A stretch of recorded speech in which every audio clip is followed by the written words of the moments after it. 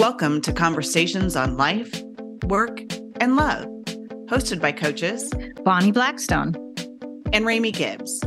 Our focus is to give voices to Gen X women and help them achieve a well-lived life.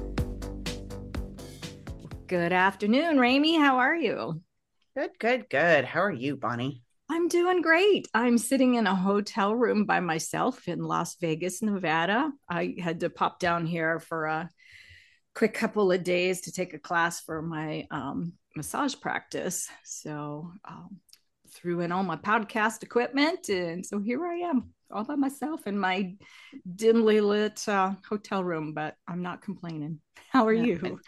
Good. And you got to spend a little time with your daughters and your grandkiddos, right? Yes, I did. We came down a day early and spent some time with my daughter, Melissa, and her beautiful little girls, Lennon and Luna. And then Melissa kept the little one and my husband met me down here. So we actually got to go out and we had first time we've had a weekend together since Easton came to live with us 4 years ago. So you got to play adults. How about that? We did, right up to like 11 o'clock at night. It was crazy. You party kids. A cocktail or two. And yeah, it was fun. It was well worth it. So what's up with you? What's new? What's new? Let's see. I had my first little trade show kind of event, which was fun. I got to meet some really interesting people. So that was good. And then we've got the event on Sunday for focusing on self-care, and that'll be it's on Sunday, so hopefully people will hear this and they'll be able to get booked up pretty quick for that here in Harlingen if they happen to be listening in this area. Very cool. So good stuff on the horizon, and excited. Very cool. You've got a retreat coming up in about a month too. I do in November, so that'll be the first women's retreat, so good things keep rolling.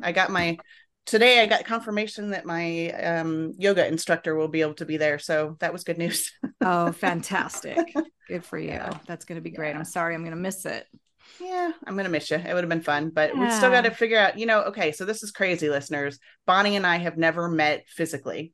Yeah. So we're both jonesing to give each other a hug. And we've, 3 years now that we've been talking and have yet to meet face to face. So we're planning on doing that soon in the next few months, next 3-4 months probably, so soon we'll as make we that can happen. Yeah Stand by. Maybe we'll actually do a podcast together in the same room. I think we should. Yeah.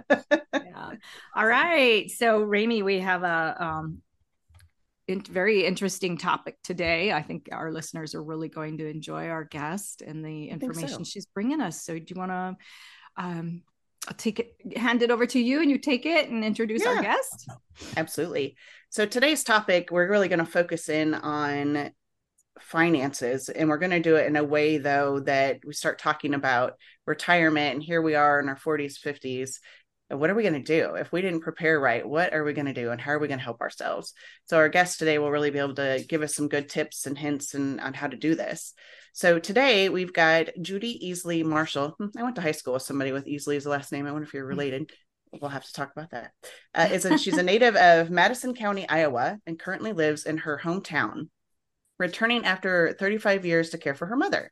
She enjoys playing golf with her husband, driving her convertible, fast with the top down, gardening, and writing blogs, novels, and stories from her own experiences. Her golden doodle Ruby is a constant source of comic relief, while the rest of her four-legged family, a Llewellyn setter, I'm not familiar, so I'll have to look that up, whose name is Cricket, and 2 cats, roll their eyes. Judy is a hometown girl with a huge heart for helping others find their way through life's toughest challenges. She has a master's degree in theology and servant leadership and an undergraduate degree in music and English education. She also holds a full set of financial licenses, is a wholesale mortgage broker and loan officer, and owns her own financial coaching business. Judy teaches her clients how money works, empowers them with knowledge and tools to build confidence, and creates customized, practical strategies to meet their goals. She meets people right where they are and comes alongside to help navigate the journey. So help us in welcoming Judy to the show today. And Judy, I'm going to have you talk about your financial planning is like gardening. I'm going to have you open with that. Make that analogy for us. I'm excited to Okay, hear I that would too. love I to love do it. that. Yeah, well, I'm just a natural gardener. Both my grandparents gardened, my parents gardened, not my dad, but my mom was a gardener. So I've always watched things grow. And when I lived in Colorado, it was really hard to grow things because I'm like a black soil dirt person. And then I moved to Colorado and it was really dry. It was a Yeah. lot different. And so, Yeah. even growing a tomato was a challenge out there. So coming back to Iowa, I was out there for 8 years and came back and I've gardened ever since. But when I think about finance and I think about like those long-term goals that families have, that's kind of like how gardening works. It's a long-term kind of plan. It's not something that happens overnight. It's something you have to commit to. It's something you have to tend to. You have to nurture it. You have to watch it. Like, I have two different philosophies between my grandmas on gardening because my Quaker grandma would like garden and then she would write me letters every Tuesday. Every Tuesday for my whole life since I went to college until she passed away, I had letters every Tuesday. She would write them. I'd get them on Fridays. And she would tell me, That's okay, awesome. yeah, so we have enough.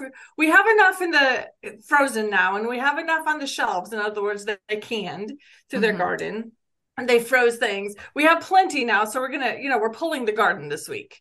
They're clearing it. And then my other grandma, I had kind of a rebel grandma too. We called her our rebel grandma, and she would like leave the garden until the frost. Mm. Because it's not because you couldn't like maybe you could never have too much, but it was more like there's still good stuff you can get out of it. So Yeah. I'm out of my garden yesterday working around out there and I still have like some pepper plants that are taller than me. So I was picking peppers and I had a few tomatoes left over and I've still got 6 pumpkins on the vine and I'm all excited. And I'm thinking I'm more like my rebel grandma. She's like waiting to get that one last nugget while all the gardens and the yards around me are cleared. Yeah. But Well, hey. it works. It works. Yeah. Yeah. Yeah. Eat it while it's So fresh, as long as you can. Absolutely. right. And that's really kind of how it is with finance. You just kind of like have to nurture it along to get everything out of it you possibly can. Yeah, Yeah. that is so true. First of all, I think every woman should have a rebel grandma. Yes, I do And too. if you don't, you should adopt one. Yes, yes. My grandma, you guys, I don't know where y'all live, but do you have like daylight savings time and then standard time? Do you Yeah. change your Yeah, Yeah. clocks? yeah. I'm in the Yes, Yeah. Pacific unfortunately. Northwest, And so I'm in yeah. Texas. So, My yep. rebel grandma refused to change her clocks. Oh, good girl. It's Good it's for a her. Okay, it's an yeah, absolutely yeah, ridiculous concept. It's right, Well, exactly. it So my is. rebel grandma never changed her clocks. yeah. She Where did she refused to live? change her clocks Was because she it there in wasn't God's Iowa? time, for Pete's sake. Oh, So we always had to. She's in Iowa, yeah, 5 miles from okay. my parents, yeah. But Okay. so you had to like plan around her. If you planned a family dinner, you had to tell her the different time because it might not match. But she did that probably until I was in junior high before she finally conformed. That's So cute. I love it. Good for yes, her. Well, I have to say rebel that was the grandma. nice thing about living in Arizona because they don't change their time. So that was Right, amazing. that is so true. They never have. No, they never have. And Yeah, I think at this point it's probably an archaic practice, right? Because I think right. I understand why it was around originally because our whole society was built around agriculture. And so it Yeah, was to give you more time to get out there and take care of the animals and your plants and whatnot. But yeah, that's not so much the case anymore. So now it's just right, silly. right. It is silly now. Yes, it's Yeah. annoying now. It really is. This time of year, waking up in the darkness, and then Yeah, yeah, eventually it's going to be dark by 4:30 in the Pacific right. Northwest, and you're like, oh, I Yeah. know the days are so short. yeah, yeah. It Have can it the really, sunshine. really wear on you. But anywho, Yes. yeah, I love the garden analogy with the finances and the planting the seeds in rich soil, and making the most out of your Yes. garden, and yeah. So Yes. I think Keeping the that's weeds out. Keeping the keeping the weeds out. Don't get weeds out. distracted. Don't get Yeah, distracted. yeah. Yeah. So let's just jump right into that. Let's say that our gardens have weeds, Yes. and maybe They we need some didn't nurturing. plant it in the richest soil. Right. Right. Where Yeah. are our finances? And you're so right. I mean, when we talked about the topic of being, into those 40s and 50s and really not having a nest egg, um, just historically, as I look back, my grandparents, when they were getting ready to retire, it was an age. they knew they could retire at like age 62 because that's what Social Security was for. It was there at age 62. And so they retired and they could start taking their monthly income off of that. But by the time my parents retired, it was the 80s and early 90s. And they had to have, it was not just an age, the age was still there, but then you had to have supplemental savings to go with the Social Security, you know, so they had Social Security, for survival money. So they have 401ks, which started like early 70s, somewhere in that neighborhood is when the 401ks replaced pensions back then. Yeah. So they had that. But then by the time I'm getting ready to retire and y'all are getting ready to retire, it's like we have to have, you know, if we're going to do it right, we should have had the 401k, we should have had the Social Security, we should have had something else. And then we still don't know if we're going to make it, you know? Yeah. Times has changed things. And unfortunately, as Gen X goes, nobody told us that when we were first going to work, get a 401k, save money. Right. I mean, I was probably 40, 41 before I worked for a corporation that offered a 401k and, you know, started, you know, putting the max in it. And I was fortunate at the time they were matching it. And you know, so I built a decent one. And I remember looking at the number at one time going, dang, this is nice. And then you start calculating, you're like, okay, well, I could live for about a year. Right. You know? Right. If you took it in cash. Exactly. And I think our parents, my parents anyway, so, and my husband's parents all had pensions still. And so they didn't really even have to think about it too much. Sure, they, you know, put in extra money, but I mean, I know my husband's dad, his mom never really worked. And they're totally fine with his pension from federal employment and Social Security. They're good. My mom was a teacher. So she had her teacher salary, right? And so they never had to plan, really. It was just kind of built in. So of course they didn't have a way to teach us. They didn't even know, right? So and I know, like, for myself, I started out strong with the 401k, but then I started working for myself and totally lost track of that. So my husband followed his dad's idea, and at 40 he started working for the federal government so that we could make up. But not everybody has that luxury. So, I mean, what do we do now? Like, you know, nobody taught us to do 401k, or maybe we finally figured it out later. And now what are we going to do? What are we going to do? What are we going to do? Judy, what are we going to do? Save us. What do we do? I know. So then there's this whole other part about those of us who are self-employed. I've been self-employed my whole life. And I started out as a teacher, but I just have a hard time showing up and staying as long as they want me to be there because I'm just too much of a free spirit. So I have to go. If I get a call, it's that rebel grandma in me, I think. Exactly. But so many people, and I think you mentioned it a little bit ago, Bonnie, so many people used some of their 401k during 2020. Yes, so a lot of us had. I did. It was how we funded our move and you know, exploring what's our next step, because you didn't know. Jobs went away. You didn't know.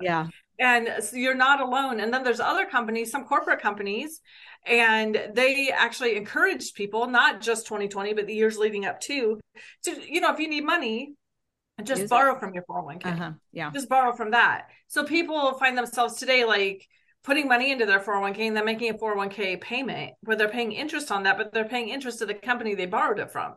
You know, so it's like a catch-22. And I think there's a lot of the population in that category, and then inflation hits like it has this year, and we all find ourselves scrambling a little bit. So where do we start?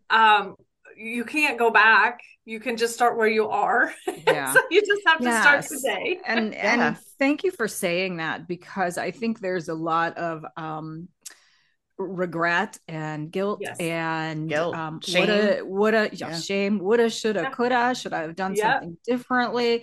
Man, you know, what is it? Let me do it again, and I promise not to piss it all away. You know, It's there is a lot. You know, money is so emotional, and it can rule us, and it can take over the emotions sometimes too. And it's also the number one factor for stress in relationships, you know? So I was just going to say that. It is like the number one stress. So if there's a way to alleviate stress on the playing field, it's to like take charge of the finances so they're not controlling you. You know, you can take control of them instead of them controlling you. So be reactive instead of being reactive, be proactive. Right. And I think that's very key as well. So practical tips. I mean, the number one cancer of our society, honestly, is debt. Mm-hmm. So if we can work on debt first, that's huge. Yeah. You know, because you don't want to go into retirement with debt. No. So just looking at that, the debt that you have and being real with it, I think is number one. Even your mortgage, everything, you know, everything, because credit cards, the new credit cards, I just ran into a student a couple of 3 weeks ago, who brought me, like, he was in a coaching session and he brought me like an offer he got in the mail for a credit card. It was just like one of those little $300 limit ones. Mm-hmm. So he's thinking, what's a good way to build credit? You know, that's what everyone was telling him, but it was 38.66% interest. OMG. Wow. Dang. Is it run by I was the like, holy mob? moly, don't do that one. Yeah, don't do that. Please don't do that. Right. Oh my gosh. We were like, yeah, let's like talk to your bank about a debit card maybe first so we can, like, you know, there's other ways to do that. So I'm glad he brought it to his session. But if you have credit card debt that's charging you more than you're earning, then it's going to eat you up. Or if you have debt, car payments that are charging you more than they should be, let's look at ways to refinance that. Let's look at ways to eliminate the debt. And everybody's like, well, if you eliminate the debt, you don't have any money to go into savings. And that's exactly true. That's exactly true. But if you eliminate the debt first, you have more to go into savings. Right. So plan it out. Let's see how long it's going to take you to pay it off the way you're doing it. And then what can we do to accelerate that? You know, can we stack it up, do like a snowballing effect, or do we need to go to a debt payoff professional plan, you know, where you pay somebody to manage it for you and settle it out? What's going to be the best route? So looking at the debt, I think, is probably number one. Mm-hmm. Yeah. So what do you talk to us a little bit? Yeah, talk to us a little bit more about going the debt management route, because doesn't it kind of affects your score, right? It does. It does affect your credit score, and it probably affects your credit score, honestly, for maybe 24 to 36 months. Okay. So it's not like where you're going to do like a bankruptcy thing where it's going to affect you maybe for 7 years or 14 years or the rest of your life, where you can never really get rid of it. But, you know, I came into this business in debt and serious debt. In fact, my husband and I married each other's debt after some divorces. So we each inherited debt from our divorces, and then we married each other's debt. So I was not aware of any of these strategies I know now. But I was looking for help when I found this profession. I was like, show me. I was like desperate to learn how to fix my situation. And by the time I was learning it, I was like, everybody needs to know this stuff. Yeah. You know, and so it became a passion. I teach it everywhere I go. So like doing the debt management where you can actually stack it up and prioritize it. And there's computer programs you can get. I wouldn't pay anybody to do that. A debt management program should honestly be free. If you're already in debt, the last thing you need to do is pay to get it done. Unless you have so much that it's drowning, and then we have to look into other options. But shoot, if you can like stack it up and get some help prioritizing it to know which one to pay off first, which one to pay off second. And as you pay off the first one, then the first one, you're paying the minimum to everybody. That's what most people do. You know, Main Street families are paying the minimum due just to survive right now. Yeah. So if you can take the first priority, and add more to it, say you add $50 or $60 to the first one, keep everyone else at minimum payment. Then when you pay that one off, the first one, you add that payment to the payment below it. So you take the minimum plus the 60 or plus the 80 you've already been paying, and you pay that one off. So it begins to snowball. You do that all the way down the list, all the way to your mortgage.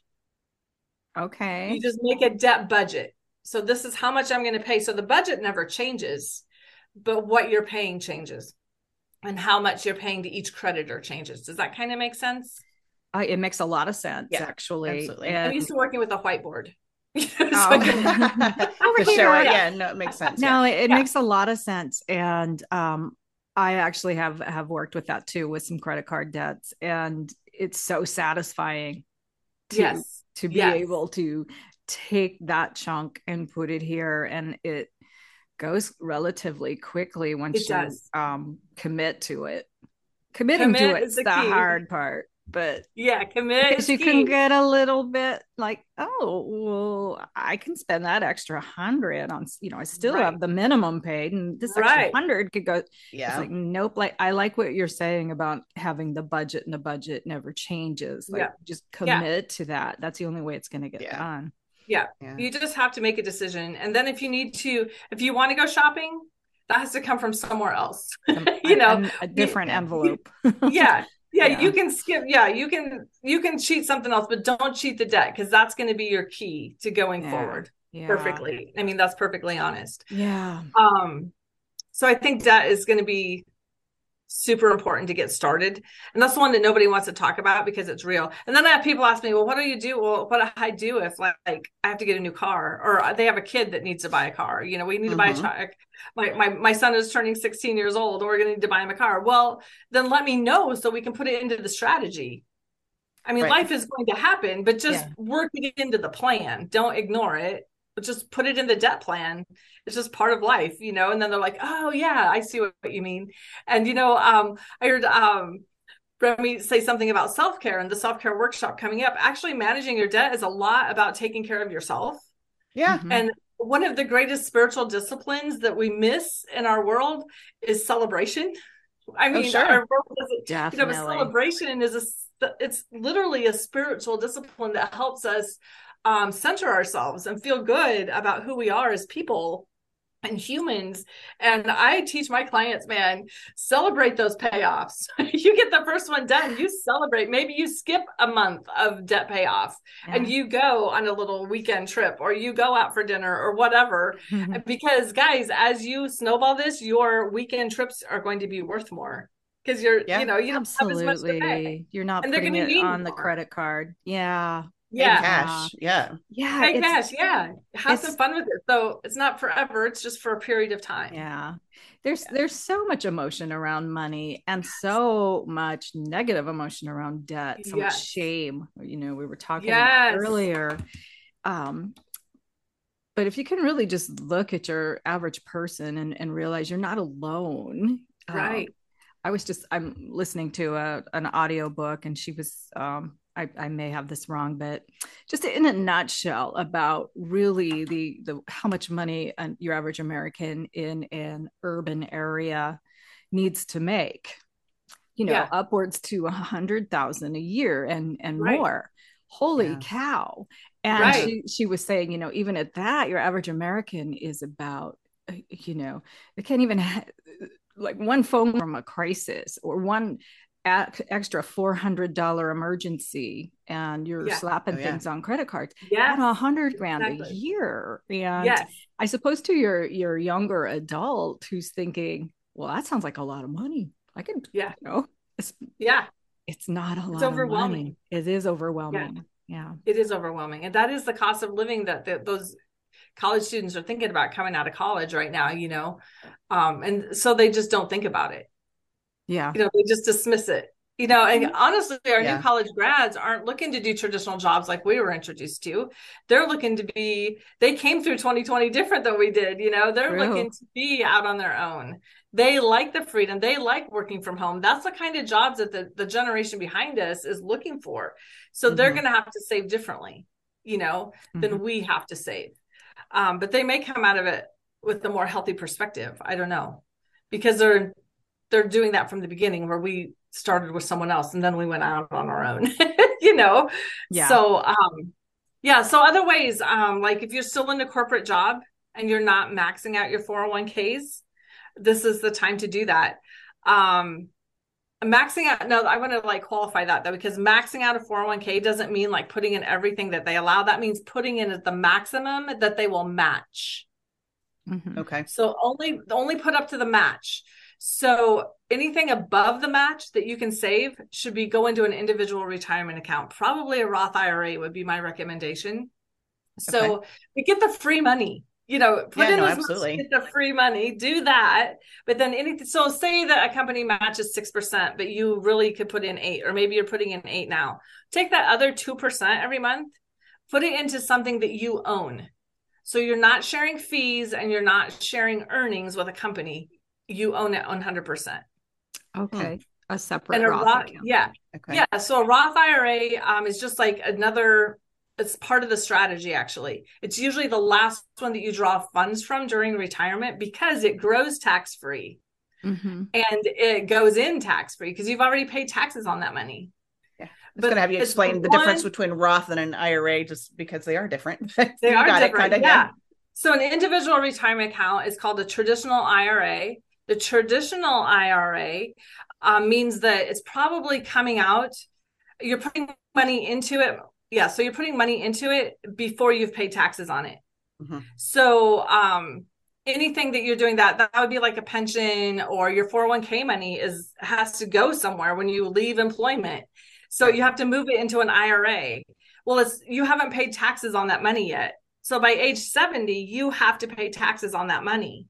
Or actually it's 72 and a half now. They've just given us a little break. So at age 72 and a half, you have to start taking money out, right? So as they start taking money out, you're going to pay taxes on that.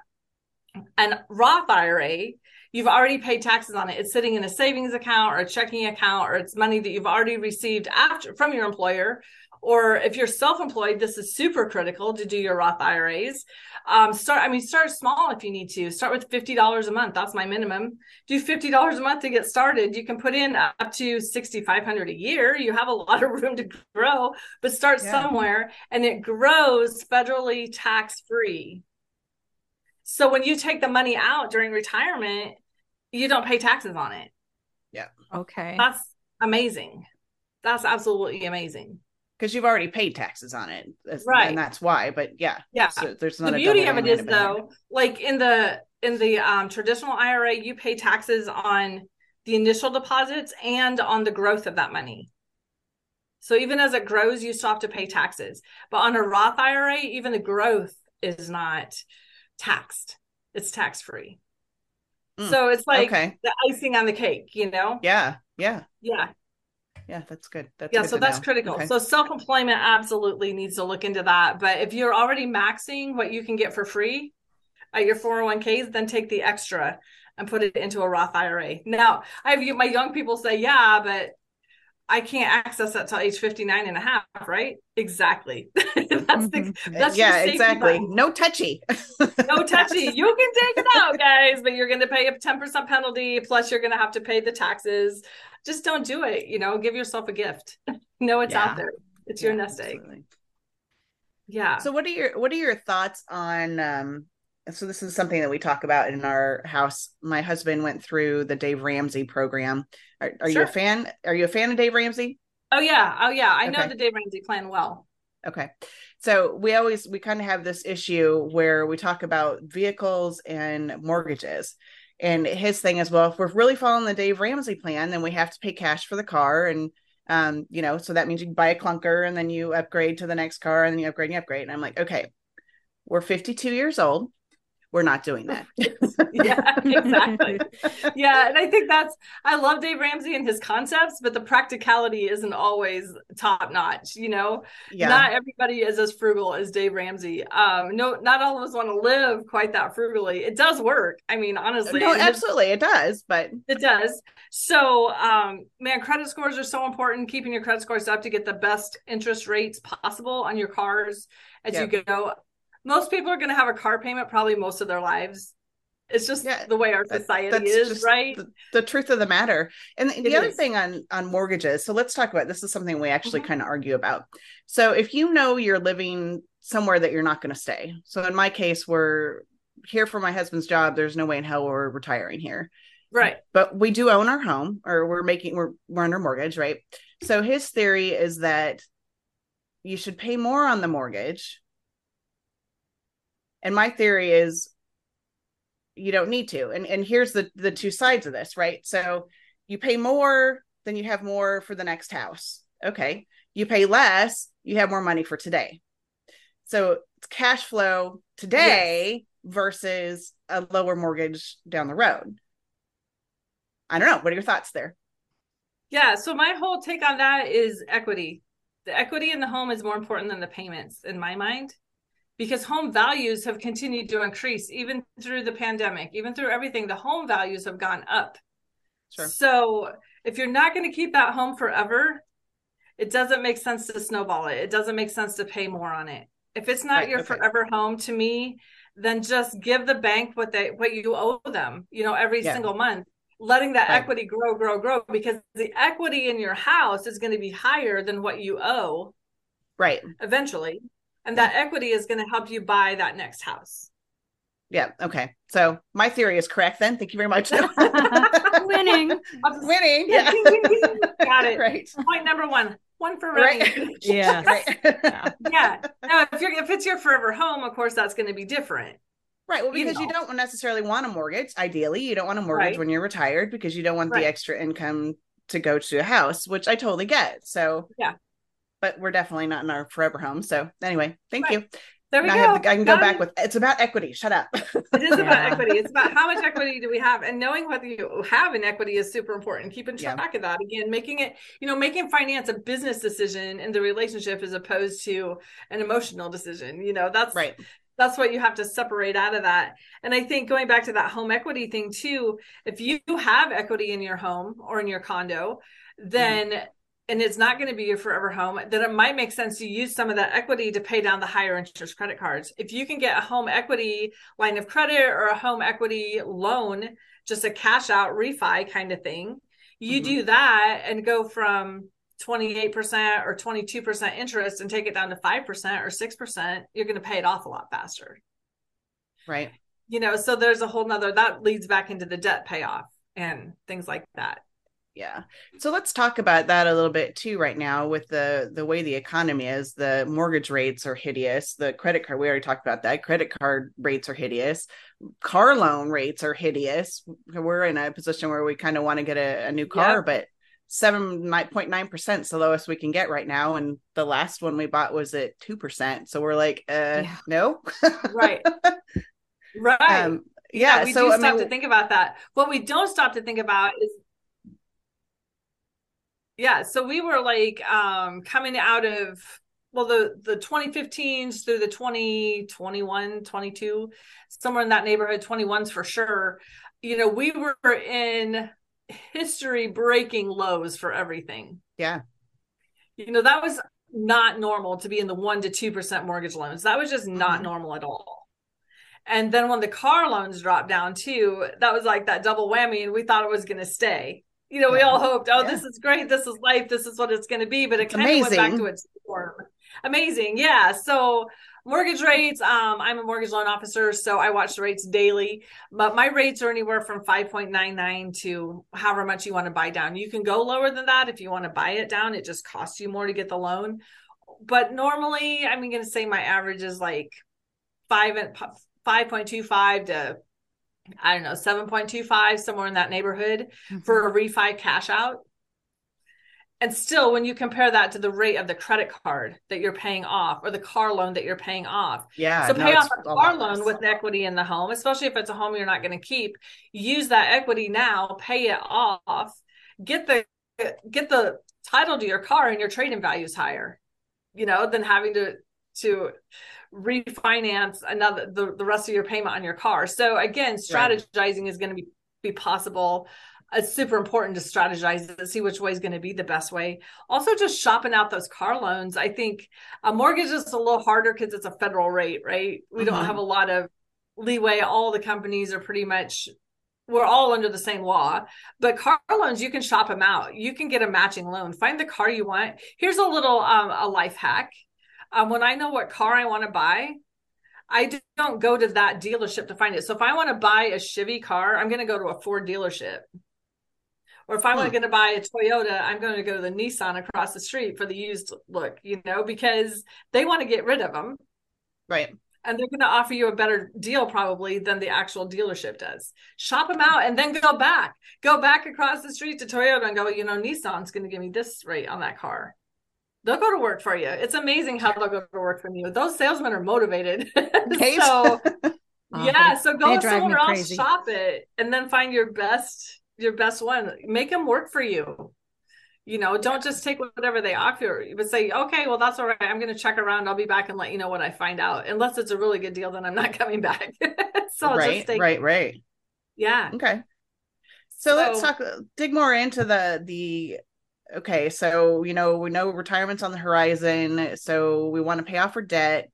We want to start looking at the Roth IRA. What are some other things we can do? We actually had a coaching session, and this might give you some fodder to talk to, with a lady who had not saved throughout her life, and she was desperately looking for jobs that had to have a good payoff. And so she'd gotten into the insurance realm, insurance sales, but she hated it. And yeah. so here she is with this story now, and she's like, I don't know what to do. How do I fix my situation, but yet still do something that I might enjoy? So Yeah. what are your some thoughts in that situation, how you might approach that and help her try to figure out what to do? Oh, you froze. Yeah. Well, being the free spirit that I am, don't compromise your integrity for a job. There's other ways to make money. And really shopping out a job for benefits. As far as investing benefits and saving benefits, you can do that on your own without a job, without a 401k. But the difference for me comes for the healthcare cost. If somebody needs a job for healthcare, that's a little bit different because the costs of independent healthcare are absolutely skyrocketed right now, and they are not affordable. So there's two kinds of insurance: health insurance. If you need a job for that, take the minimum hours they offer, go do that, get your benefits, and then work your passions. Find something that allows you to live out your passions. I'm a passion person from the word go. If you can find something you love and make money at it, man, do it, but also be good to yourself, not just today, but tomorrow. So finding those other ways to save. First of all, if you're coming out of corporate and you have 401ks, I always kind of joke around with people when they change jobs. So don't be offended at this, but when you change a job, what do you do when you leave the office? What do you take with you? A stapler. Yeah, right. I think You you clean got my out the desk, stapler. right? You clean out the desk. You take your Yeah, paperwork. You take Yeah. your stapler, your plant. You take that all with you, but you leave your 401k behind. Oh, You you know don't how even many think about people it. move? Sure, yeah.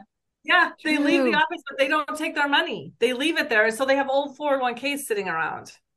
Well, that's your opportunity now to take the old 401ks, put it into an individual traditional IRA. Just because you haven't paid taxes. So keep it the same, keep it tax deferred for later, but move it. But put it into your own account. Don't put it into another corporate account. You know why companies want you to bring your 401k and dump it in their 401ks? Just bring it with you. Put it in the new 401k. Well, they make money on that in the background, Sure. So that's why they're motivated to do that. You quit sharing your earnings, get your own money, own your own money.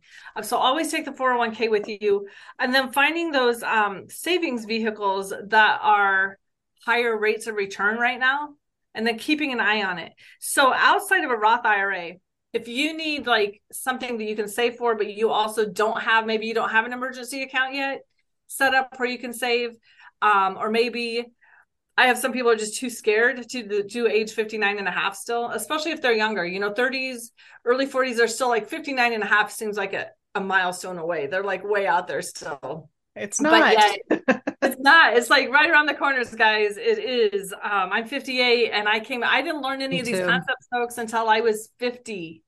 So this is where my passion just exploded on this, and I've had to catch up because I've been self-employed. So my catch up has been doing everything independently and individually that I could possibly do. But you can do an individual savings account, invest in the stock market, it's just called an individual account. It's a mutual fund. Do mutual funds at the end of the year. Keep in touch with your agent, because at the end of the year you can take some of that money and put it into a Roth if you don't want to do it every month, but use it kind of double duty for the first 3 years. Save so you have access to it without penalty, but then at the end of the year, take a chunk of it, dump it into the Roth, and be diligent about that once or twice a year. But yet saving in something that you have a rate of return that's going to be, it's going to give you some hope, because saving in a bank isn't going to work. Yeah. I always say saving at a bank, interest rates right now, I just saw CDs have been up a little bit lately, by the way, like they're up to about 4% right now because of inflation. But the stock market average, like the S&P, if you just follow the S&P for the most part, it's been up since January. So the Yeah. stock market average, let's just say I didn't look at it today, but the stock market average has been averaging like 12%. You're getting 4% at the bank. Who's getting the difference in the middle? Mhm. The bank. They're not Right. paying it Mm-hmm. to you, right? Mhm. Same Yeah. way with fixed incomes. If you have a fixed income account, they're going to give you what they say they are, but whatever the stock market's doing, they're going to take the difference. So invest in your own mutual funds. Find Okay. funds that are doing an average of mutual funds have so much flexibility, but maybe like my average right now is 12.5% on my like mid-range, mid-risk range mutual funds. And if you just think about like the stock market, think about it like a heartbeat, like on a heart monitor. You Yeah. know Mhm. how a heartbeat goes up and Sure. Goes down? up and down, up and down. Sure. Yeah, and that's what you want for the stock market too. You want it to go up and you want it to go down. You just don't want it to go straight up. You don't want it to go straight down, and you certainly don't Right. want it to flatline, just like a heartbeat, right? Yeah. Right. So going up means you have earnings, going down means you're buying more shares with the earnings you've already made at a lesser price. So your portfolio and your investments grow because of those lows.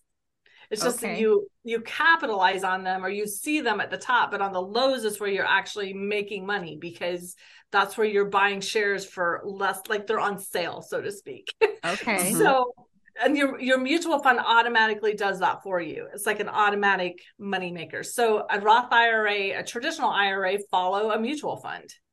And you can also do an individual account that does the same thing. So finding that vehicle that's going to fit best for you for savings. And again, even if it's just $50 a month, start. The best day to start investing is today. Yeah. But if you have something you can start doing now, and maybe I'm going to say, and I'll use my dad for an example. He was self-employed as well. He was a self-employed truck driver his whole life. My mom had the corporate job for her retirement and for their Mm-hmm. health insurance, Yep. which worked well for them over the years.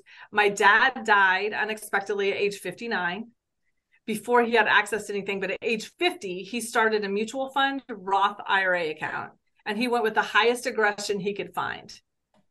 So he went with the super high aggression and the heartbeat monitor. That means your highs are high and your lows are lower. Yeah. Mm-hmm.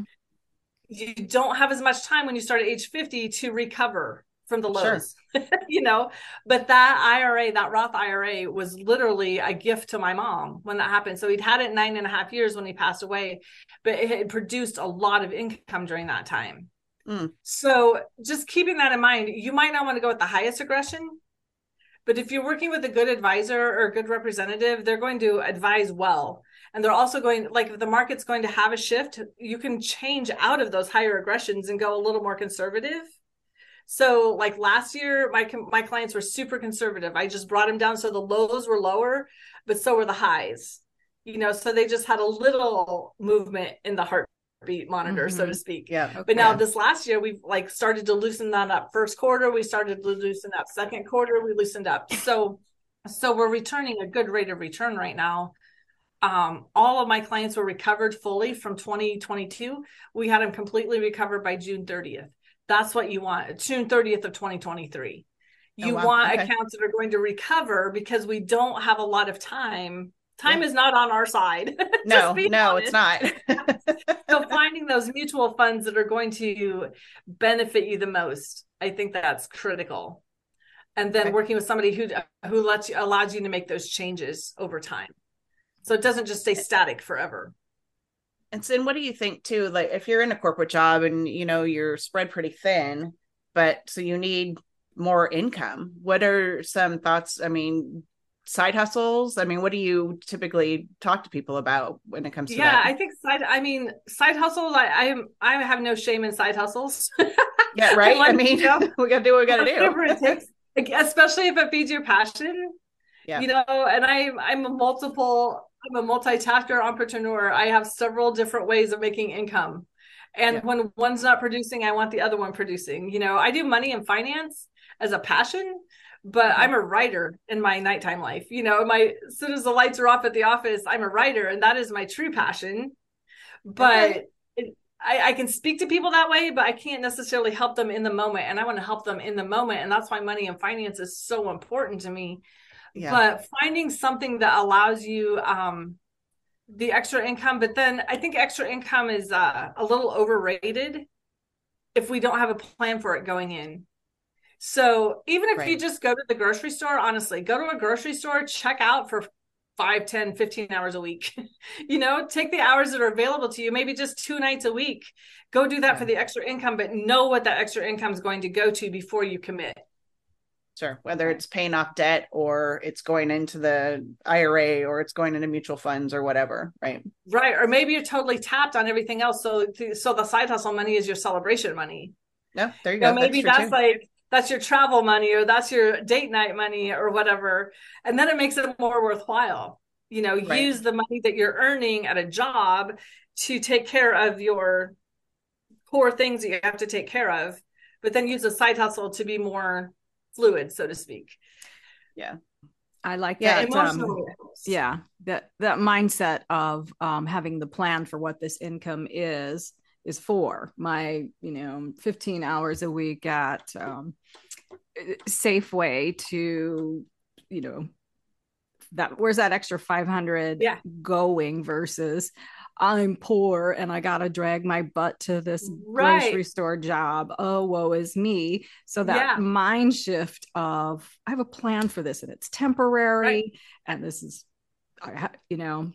this is what I need to do. I have the energy for it versus, oh my gosh. Yeah. So you have to talk yourself into it every day. Yeah, it is a mindset thing, and it gives you hope. Yes. It gives you hope going into every light situation. At the end of the tunnel. Yeah. Yeah. So I'll be perfectly honest here. I do a grocery store job 12 hours a week to get healthcare benefits. So for the store I work for, 12 hours a week is all that's required to get into their corporate group plan for health insurance. That saves me $780 a month. Dang, that's how I look at it. That's worth it. Yeah. And the first 2 months of my job there, I had $3,500 worth of dental work done and paid $600 of it. Nice. That's why I go to the grocery store. I can say paper or plastic all day long for $780 a month that pays for my health insurance. So I don't have to worry about it. Wow. That's such a good point. Such a good point. Such a good point. Yeah. Yeah, I think that you can. Plus, you're networking the whole time. You're meeting new people. Yes. You're meeting people you wouldn't meet anywhere else, So your impact is different, but it's a mindset. It is a mindset. A decision and a mindset. It is because it's really easy to fall into this pity pool. Yes. And drown in it. Yes. When you feel like there's no hope, there's no lifeline. I'm in this all by myself. Blah blah blah. Yeah. Super easy. I don't care who you are. Exactly. Well, and there's so many things you could do, little passion projects. I mean, whether it's pet sitting or maybe you have an extra room in your house, you can run it as an Airbnb, or maybe you want to do Uber or deliver food. I mean, there's so many options now. Yes. There are so many options. And I've met so many of those options, even at the grocery store, the door dashers, that come through every night, and they're out there, feeding their family, doing that. And I just honor that. I just think, way to go, folks. They have a daytime job, but as soon as they're off for 2 hours, I'm going to go feed other people so I can feed my family better. Yeah. It's not like you're taking on a second 8-hour shift every day. Right. Yeah. Exactly. And I think 2020 helped us with that. It brought about all these other options that we can do. It did. It it opened windows that we didn't know to look through before. Right. And I think, go ahead. We're going to talk on each other. Yeah. We're going to have to start raising hands here. I think so. No, I was just going to say, 2020 was just the catalyst into so many of these conversations we're having with all of our guests, and what we've had with each other, and what we hear from the women and men that we're surrounded by is just this, man, the rug can be pulled out from under you literally in hours. Yes. And you're left saying, what the hell? Right. And we had lots of time to ponder what's our next move, or, where are we? And also to, come to the conclusion that I'm not going back that way. Right. This is a new Amen to beginning. that. I don't know what it means yet, but and that's great for the younger generation. You're talking about, coming out of college and knowing they want to work from home, they want to be independent, they want freedom. Well, for the rest of us that literally were at their corporate job and learned about furlough from Twitter, going, right, yeah, okay. It right, was fun for about the first month, but after that you're a little scared. Yeah. So Exactly. so new territory. Yes. But we don't want to go backwards. No, we want to go forward. Like you said, and I think we beat ourselves up so bad over it. We do. So just start today and be fresh. Every day's a new day. Mm-hmm. Tomorrow is tomorrow. We can't change it, but we can pick up the pieces and go forward. Yeah. Yeah. And think of it as this opportunity for growth and change in a positive way. So many of our guests have absolutely, and yes. Rami and I as well, just coming into new careers and new paths and new passions, and putting that old stuff behind us. It's exciting, but it is. It's very exciting, and finding those passions and giving yourself permission to work that. So if you work a real job and you still have passions you haven't tapped into yet, use that job to fuel the passions. Go to work to make the money and get the benefits you need so you can do more within your passions. Wake up every morning thinking about that. Yeah. Boy, I needed to hear that. Absolutely. Because when you're trying out a new career, self-employment, coaching, we're on the coaching arena. It don't pay off real fast. No, it doesn't. It's a garden. It takes a while to nurture those seeds. It's a very slow growing garden. And if you're we talk about the weeds. You talk about the weeds that get in there. A lot of the weeds are what grows between our ears. Sure. How we talk to ourselves and how we have to weed all that out, and what other people tell us even. I told you it wasn't going to work. How many times do we hear that in our lives? Or I told you were crazy. I know I'm crazy. But I've even told my husband one time, it wasn't my husband, it was my brother actually, who really questioned me going into finance.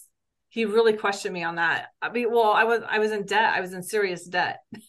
And he was like, what could you do in money and finance? I said, I don't know, but give me 6 months, 6 to 12 months, and let me try. Mm-hmm. Just give me 6 to 12. And he did. He backed off. He was like, okay, all right, I will see what happens. And very cool. It's been very life-giving on many different forums. Mm-hmm. Good. So how did you educate yourself on it to really get going? I licensed. I decided the best way for me to learn was to license myself. Okay. And so I licensed first in insurance because it was the easiest and the quickest and the least expensive. Okay. And I only have a life insurance license. I don't have other insurances. I just partner with people who have those licenses because property and casualty licenses to me look like a lot of headache on the client side. And I didn't want to have to be that person. I didn't want to be the one they're calling after a hailstorm. Right. Because that doesn't feed my passion. No, right. so I didn't get those licenses, but then I went right into financial licensing because it's like the investment licenses taught me the ins and outs of different products and different services and how they work and like the intricacy of them all. Okay. And I wanted to understand them before I offered them. Mm-hmm. So was there a lot of classroom attached to getting the license? There's a lot of online classroom. Yeah, everything I've ever done has been online. FINRA, Financial Regulatory Authority, has some good classes. I actually did all of mine through Kaplan University online. Okay.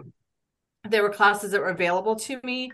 I also then eventually, like 3 years ago, because the mortgage rates were so low, I wanted to learn about that. So I did my mortgage license. I thought, okay, the best way to do that is to get a mortgage loan officer license. It's more fluid than a realtor license. A realtor, I mean, you have business one time probably with one person, unless they move again and you still happen to be a realtor. But I wanted more contact with more people. And so the MLO worked better for me. But that was, and there was a lot of crossover between laws and regulations between mortgage and investment, which kind of surprised me. But then just the services you could offer again and understanding how that equity works. I think that was the biggest thing I learned, using the equity to your advantage as opposed to just letting it sit there for all those years. Our parents would never have thought about it because they were already in their forever home. My grandparents were on the farm. They were going to retire out of there, but we're more mobile these days. We go for jobs, like Remy says. We go for jobs. We move for kids. We do things like that. So if it's not your permanent forever home, then how can we utilize the equity in our homes to build a life, help improve our lives? So licensing was really, that was my key for education. And then self-experience, knowing that I didn't want to go back. I think Bonnie just said that. I don't want to go back to where I was. Yeah. I don't want to be there again. Yeah. So there's that fear of losing ground. So I'm highly motivated to stay forward focused, but also just knowing that the licensure gives me the opportunity to not only have the knowledge, but attach my own experience to it. So I see it very clearly. My analysis is spot on because I've been it. I've lived it. Yeah. And I know the stress that comes with it. And I don't want anybody to have to go through that. Mm-hmm. So how do you feel about your financial situation at this point? Now that you've done all this, have you cleaned yourself up? Are you doing, it's a process, isn't it? It's a process. Yeah, it's definitely a process. Yeah. So the first 3 years I was like, what the heck? I did all this and now I don't see any progress. That's why the garden analogy comes in, Yeah. You think of an oak tree, it takes an acorn 3 years just to like plant down roots. For an oak tree. So those first 3 years, I didn't really feel progress for my own. I was applying everything, but I think I had to trust the system and just keep at it and keep at it and keep at it. So years 3 to 5 made huge strides. Okay. And now I've been able to make decisions because, again, I mean, I could do financial coaching forever, honestly, because I'm so passionate about it. But there is going to come a point in time where I don't want to have to go to the office every day, Yeah. Where I'm able to say, I can pick and choose my work hours and things like that a little bit differently. So I'm still on that same path, Okay. And my situation was a little unique too, because I was right in when I was 52, when I moved home to take care of my mother who had dementia. Well, that was not in my game plan. No. But there was nobody else to do it, So I don't know, was I 52? I think I was. Time goes, but I was right in that neighborhood. So we sold our home that we didn't have any equity in. We'd only owned it 5 years, and we sold it thinking that was our forever home, but we didn't know how long it was going to take to take care of mom. So we had this big financial hiccup in the middle. It could have been a hiccup, I guess, but we were 3 years into our financial goals. And so we didn't let it become a hiccup. We just let it become part of the new strategy. So moving forward, how do we navigate through that? And because we literally just broke even with the sale of our home, which was never the goal, No, I've been there. Then, I know. That's how we left happened. Las Vegas was, is what it is. We made enough to cover what we put into it. And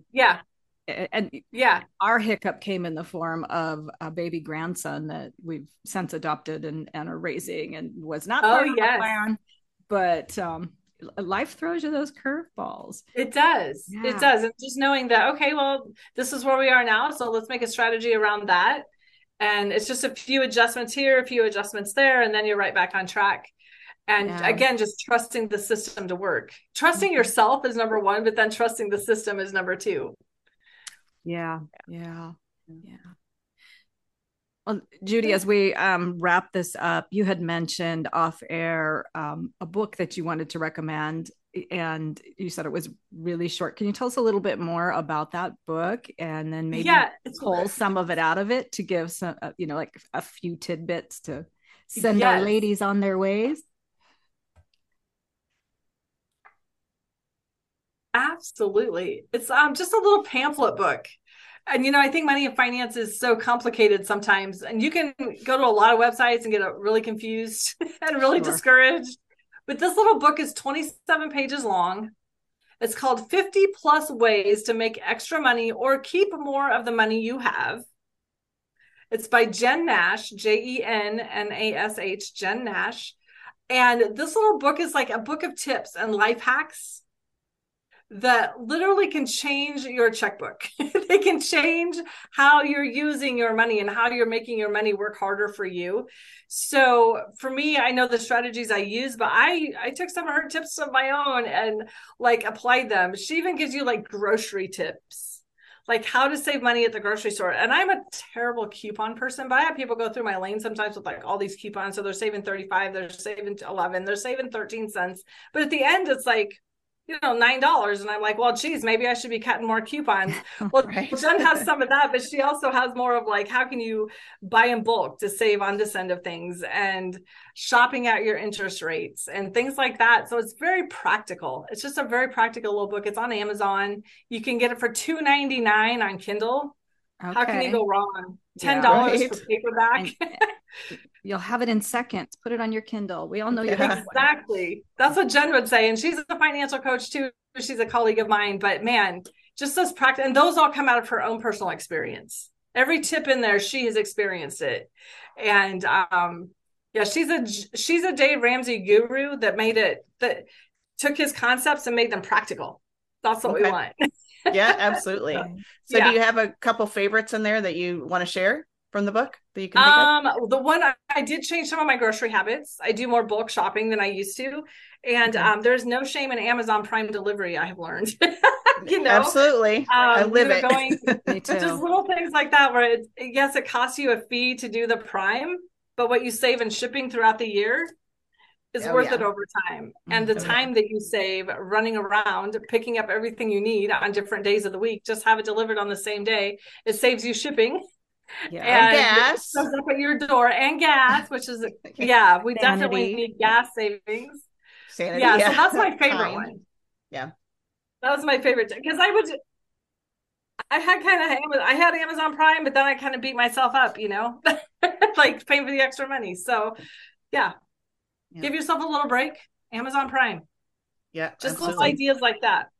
Okay. Yeah. It's a great little book. Good. So as we start to close up here, is there any last words of wisdom that you want to share with the audience? I think the first and last words of wisdom are: be real with yourself about the finances and don't let the emotions rule. I think that's the best piece of advice you can give it. Finance, it's biblical, but it's also practical. That our finances are just part of our lives. They're just part of us, but they're not meant to control us. They're just one facet of who we are. They don't define us, and they don't determine our future. But they will determine our future if we don't allow them, if we don't take control of them. Okay. If we just allow them to tumble, they're going to control us, but ultimately we are supposed to control them. So give yourself permission to just start and look at it in black and white instead of with all the colors mixed in, and let them kind of rule. Not rule you, but like let them become a rule that you say, okay, this is what I'm going to pay off. This is how I'm going to do it. And this is the plan. Yeah. Yeah. So kind of stop being afraid of it and set a strategy. Have an honest conversation with your finances. Yes. Yeah. Yes. I can't tell you how many people bring me unopened mail because they're afraid to look at their bank statements. Oh, girl. Been there. Yeah, like, I'm not even looking at my bank statement right now. Just, is what it is. Yeah. Right. It is what it is. So open it up, file it away, do whatever you do with it, but don't be afraid of it. Yeah. There's hope. And there's a lot of people, like you said earlier, Bonnie, there's a lot of people in this boat, in this scenario, where they are struggling and they are afraid of what's going to happen next. But just knowing that you can lay that all on the table, and there's somebody to come alongside you who's been there that says, you know what, we can make a difference, and we're going to make a difference. You just have to trust yourself. Yeah. It's confidence building. It really is. It's empowering. Yeah. It is empowering. Yeah. Taking control. Absolutely. Yep. Yeah. It's great to listen to the inspiration of the millionaires out there, but I'm really loving your down to earth, been there, done that strategy and the mindset around it. I think that's I know I needed to hear it today. Well, it's real, and like you said, get real, and that's where we are. Yeah, and the millionaires out there, God bless them, they do a lot of good things for the world around them. But the majority of the population are paycheck to paycheck, everyday families, just like struggling every day. Yeah. Yeah. Absolutely. Most of us could live very comfortably on 100 to 200,000 a year. Seriously. Yeah. So if we could just figure out the 50,000 to 60,000 and then go from 60 to 70 and just do it, those little baby steps, we'll have exactly what we need when we need it. Yeah. True story. Yeah. Well, thank you so much for joining us today, Judy. I know this is going to be a very popular episode because, like, we've been saying we're not alone. A lot of people will be out there taking notes. I'm sure of it. Absolutely. Yeah. Well, I'm just honored to be here and get to share some of my passion and my just the tools that we have that people don't even know are available. You have tools available. Absolutely. So as we finish up, share with everybody how they can reach out to you if they'd like to work with you. Well, the best way to find me is on our website. It's Judy-Marshall-and-Associates.com. I do not work alone. So we have several people on our team, but Judy Marshall and A-N-D is spelled out, Judy-Marshall-and-Associates.com. There's contact information there. And my Gmail is the same, judymarshall-and-associates@gmail.com. Those are the best ways to find me if you just need advice. All my services, by the way, are free. I don't charge for my services or my consultations. Oh, wow. I just don't believe if you already are in financial dire straits, the last thing you need is a bill to get them in order. It doesn't make any logical sense to me. So my initial consultation is always free. I don't have an hourly wage or anything like that. And then, really a financial checkup is a good starting point. That's where I start with almost everybody. That's a $200 value that I offer for free as well. So if you just put podcast in your email, then you get that $200 value free. But that's an online little app that I use on my phone to assess where you are today. So we kind of take a snapshot and know where to go forward. And then we use it as we go forward as well. So perfect. Yeah, super simple, super practical. Great. And we will make sure we put that in the show notes as well. So awesome. Well, so nice to meet you. You too, Judy. Thanks again. And thank you, listeners. And we will talk at you again next week. Oh, and I wanted to note that we are going to be going into season 2 of Conversations on Life, Work, and Love. And we're going to put a big emphasis on talks like we've had with Judy here today, just women getting together to chit chat, coffee talks, wine talks, whatever you want to call them, just talking about our passions and our stories and how we got here. So if you're interested in sharing your story, or maybe you want a coaching session with us, please reach out to us at conversationsonlifeworkandlove@gmail.com. And we will talk to you next week. Join us every Thursday for more conversations on life, work, and love. And when you're ready to find your own voice and your own path towards a well-lived life, we'd love to be your coaches. Reach out to us through our websites.